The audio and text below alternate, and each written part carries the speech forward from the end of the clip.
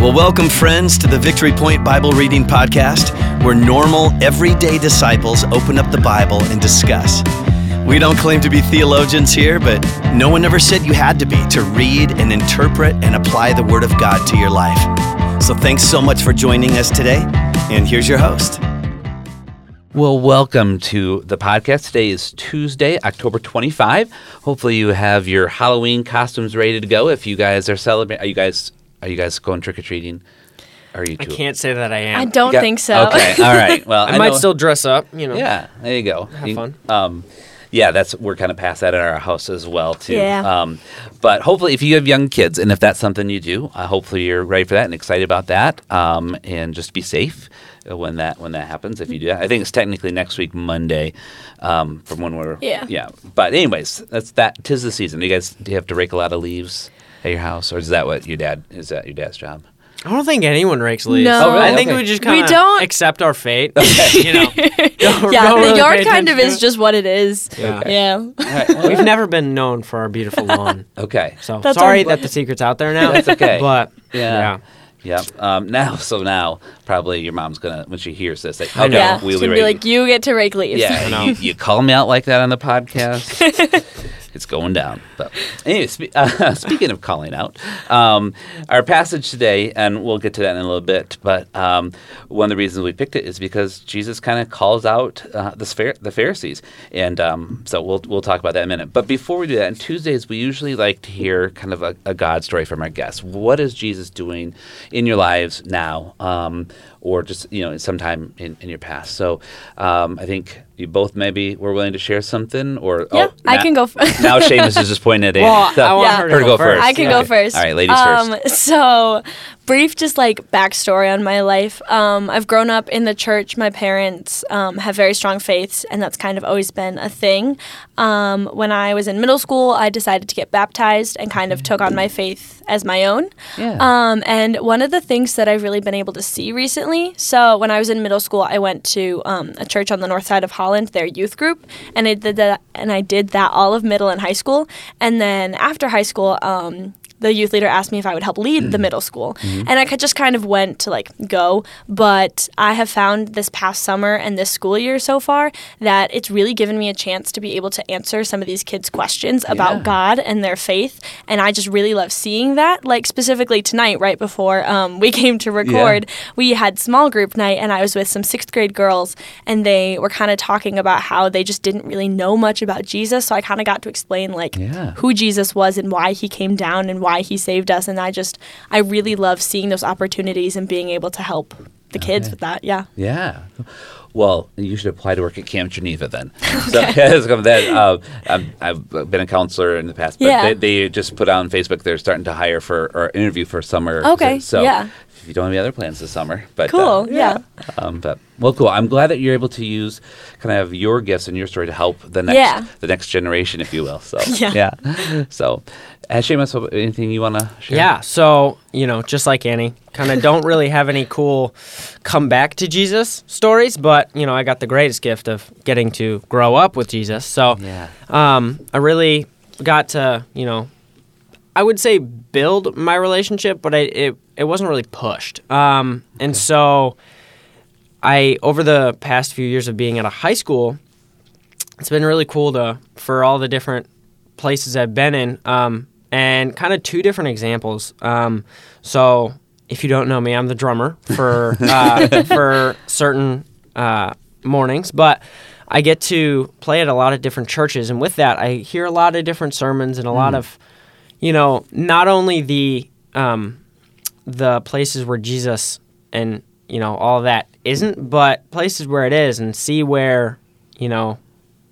how people really take the call of not mentorship. What am I thinking of?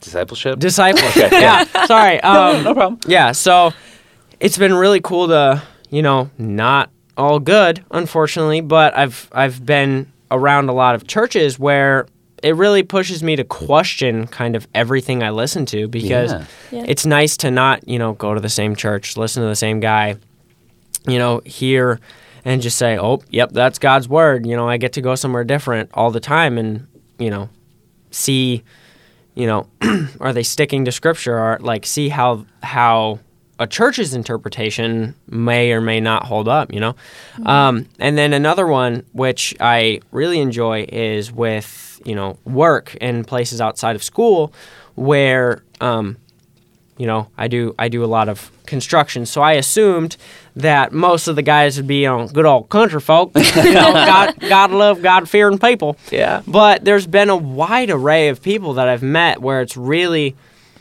pushed me to, be convictful of not only people who claim to be Christian, but myself as well, and how I can have conversations and bring it up in a respectful manner where, they may openly say, I don't like your God, where at school, it's tough because everything's hush-hush, but, Sure. in the workplace, you just kind of talk about your lives.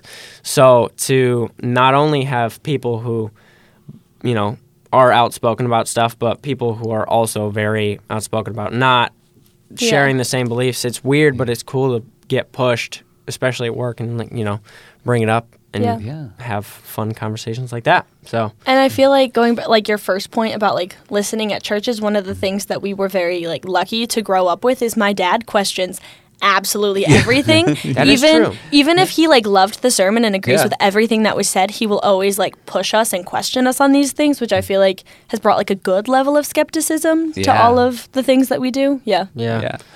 I remember last summer your dad was on the podcast, and also he and Dwight, and it's like, oh, all right, he's not shying away. I don't remember what the topic was, but but go, Bruce. Any That's topic, awesome. He will find like the deep questions, the hard questions, and he'll ask them, and you're like, okay.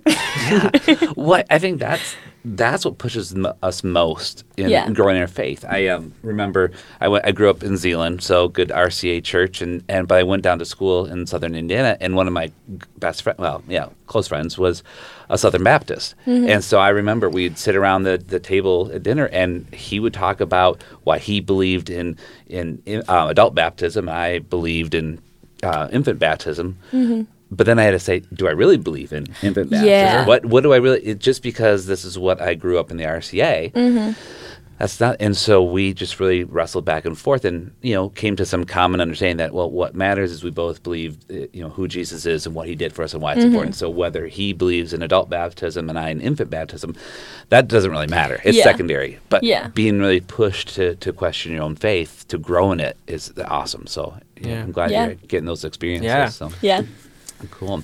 Well, thank you both for being willing to share that. And sometimes it's hard to be vulnerable and share your own story, but I appreciate both of you doing that. So today we're jumping into Mark 2. So again, the reading plan is to read all of Mark 2. We're just going to focus on the first part of it, verses 1 through... can't see my 12. Sorry, the font's really small, even with my old man glasses on. So, Seamus, would you be willing to read that for us, please? I would love to. Jesus forgives and heals a paralyzed man. A few days later, when Jesus entered Capernaum, the people heard that he had come home. They gathered in such large numbers that there was no room left, not even outside the door, and he preached the word to them.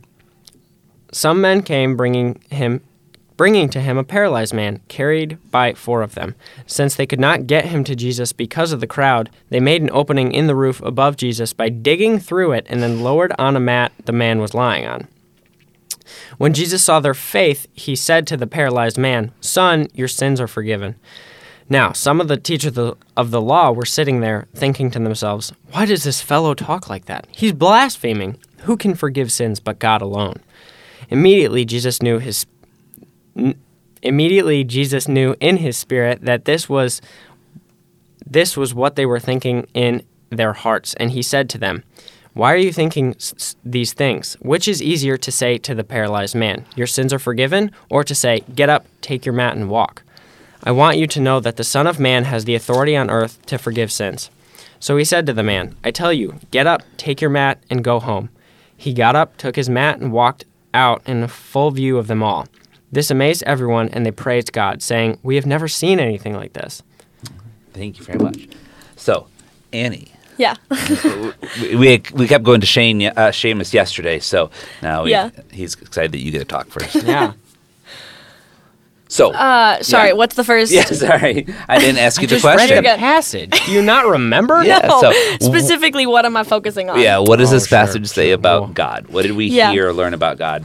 So one of the things that always stands out to me is in verse 5 when it says, when Jesus saw their faith, he said, your sins are forgiven.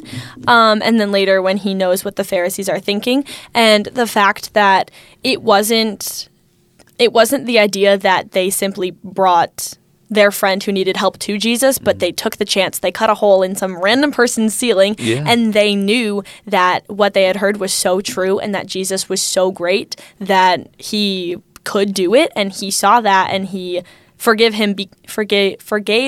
the paralyzed man because of his friend's faith. And I think that is just amazingly telling of God and how his heart for us and how he works through all of those things. Yeah. Yeah, awesome. Nice.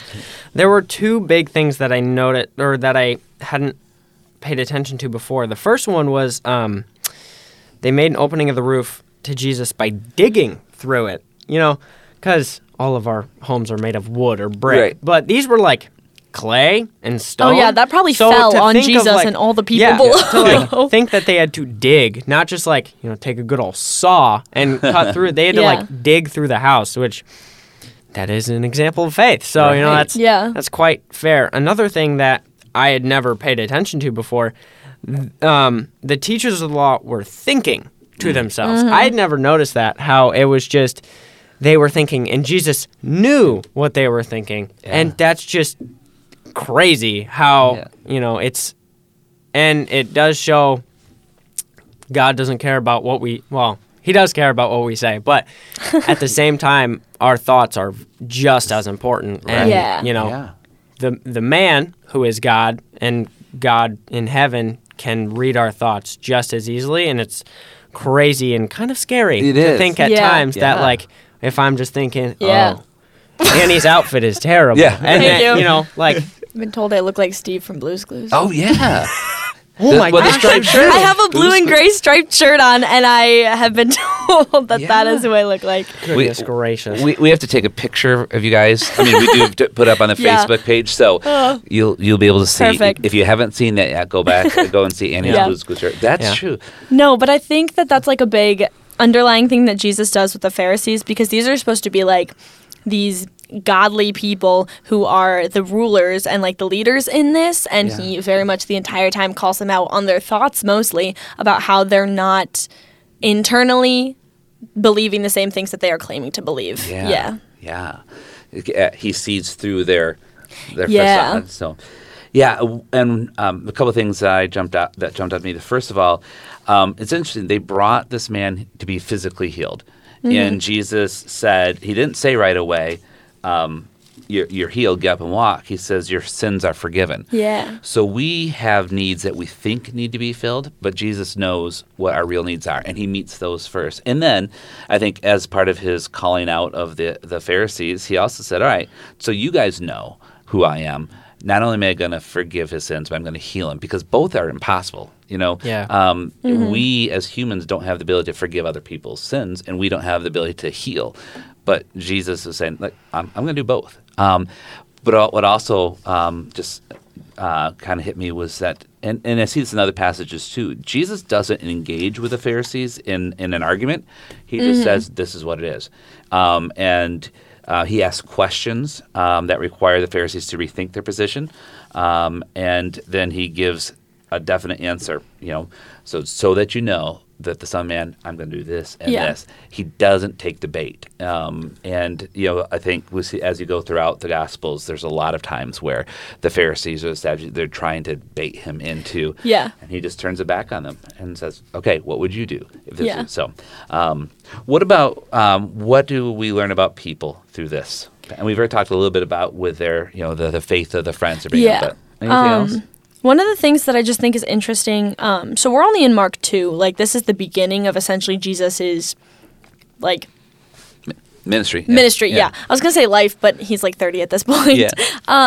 And already, like, people heard about him coming, and they gathered in such large numbers that there was, like, massive crowds, and you basically, like, shoulder to shoulder couldn't get through anywhere. And I think that's just, like, people were hoping for something. They wanted a change in this, and they were very excited about him when he initially came. And I know that like doesn't end up that way. Yeah. But the fact that, and it says a few days later, like Jesus hadn't been doing his ministry for years and years and years. Like he was just so different, and the people knew that, and that is very apparent when he had this many people show up. Yeah. Anything? It's also cool to see the level of difference in our attitude towards, well, Jesus in this case, but God and the whole, I guess, religion in a sense that, it doesn't matter who you are, it's what we're doing. So, we always paint the Pharisees as the bad guys, but they're just the religious leaders, and how, they've got a lot of hate in their heart. And, like, some of the people may or may not have been wanting to hear the positives and wanting to hear the negatives. And, other people who want to be healed, maybe not because they think he's, God for all of the right reasons. They just want to have him healed. So it's cool to see how in the midst of everything, not only from the disciples' perspective of seeing the humility and the close-knit relationship they have with Jesus, but to see how other people respond and how they act and how, the ins and outs of how they feel and how they... Yeah. Cool. So. Thanks. Well, as we get ready to wrap up, what are some takeaways? What maybe should we encourage our listeners to do or us to do as a result of what we read today? What should we do? Jesus will call you out on your thoughts. That's what I was going to say. I was going to say, check your thoughts, because it's very easy to be like, oh, well, I don't do that. I don't say that. But he still knows what you're thinking, and if you are judging and cursing at people and all that, but even if it's just inside your head, like that still goes towards your heart, and Jesus knows that. Yeah. And another thing is, I feel like there are a lot of things where we just notice it as steps of the sentence, but I think there's a big importance of you're forgiven, then you're healed. It's the important part of being forgiven. That's what matters. So, God, who's not human, he sees our struggles, but it's less about our physical needs. It's less about all this different stuff. It's more like, our sins, our forgiveness, our repentance. That's the big deal that needs to be taken care of. And then it may or may not happen of all the physical things that we want. Yeah. Well, those are some great things to challenge our listeners with, to always be careful what we're thinking and making sure that we are being honest and kind of forthcoming with what we're saying, because Jesus knows our heart, and so we can't hide from him. But also remember that he's most concerned about our spiritual well-being. Physical, yes, but he wants us to be forgiven, and that's the whole reason why he came, and that's kind of, again, part of the bigger narrative of what we've been reading for these 3 months. So hopefully, listeners, this was encouraging to you, and that you can just dwell in this passage, this whole chapter, Mark 2 today, and be listening for what God might be saying to you through it. Thanks very much for joining us. We'll talk to you tomorrow. Well, thank you for joining us today for the Victory Point Bible Reading Podcast. We hope that today's conversation was helpful for you and encourages you in your daily walk with God. If you have any questions or thoughts to share with us, please email us at info@victorypoint.org. We would love to hear from you.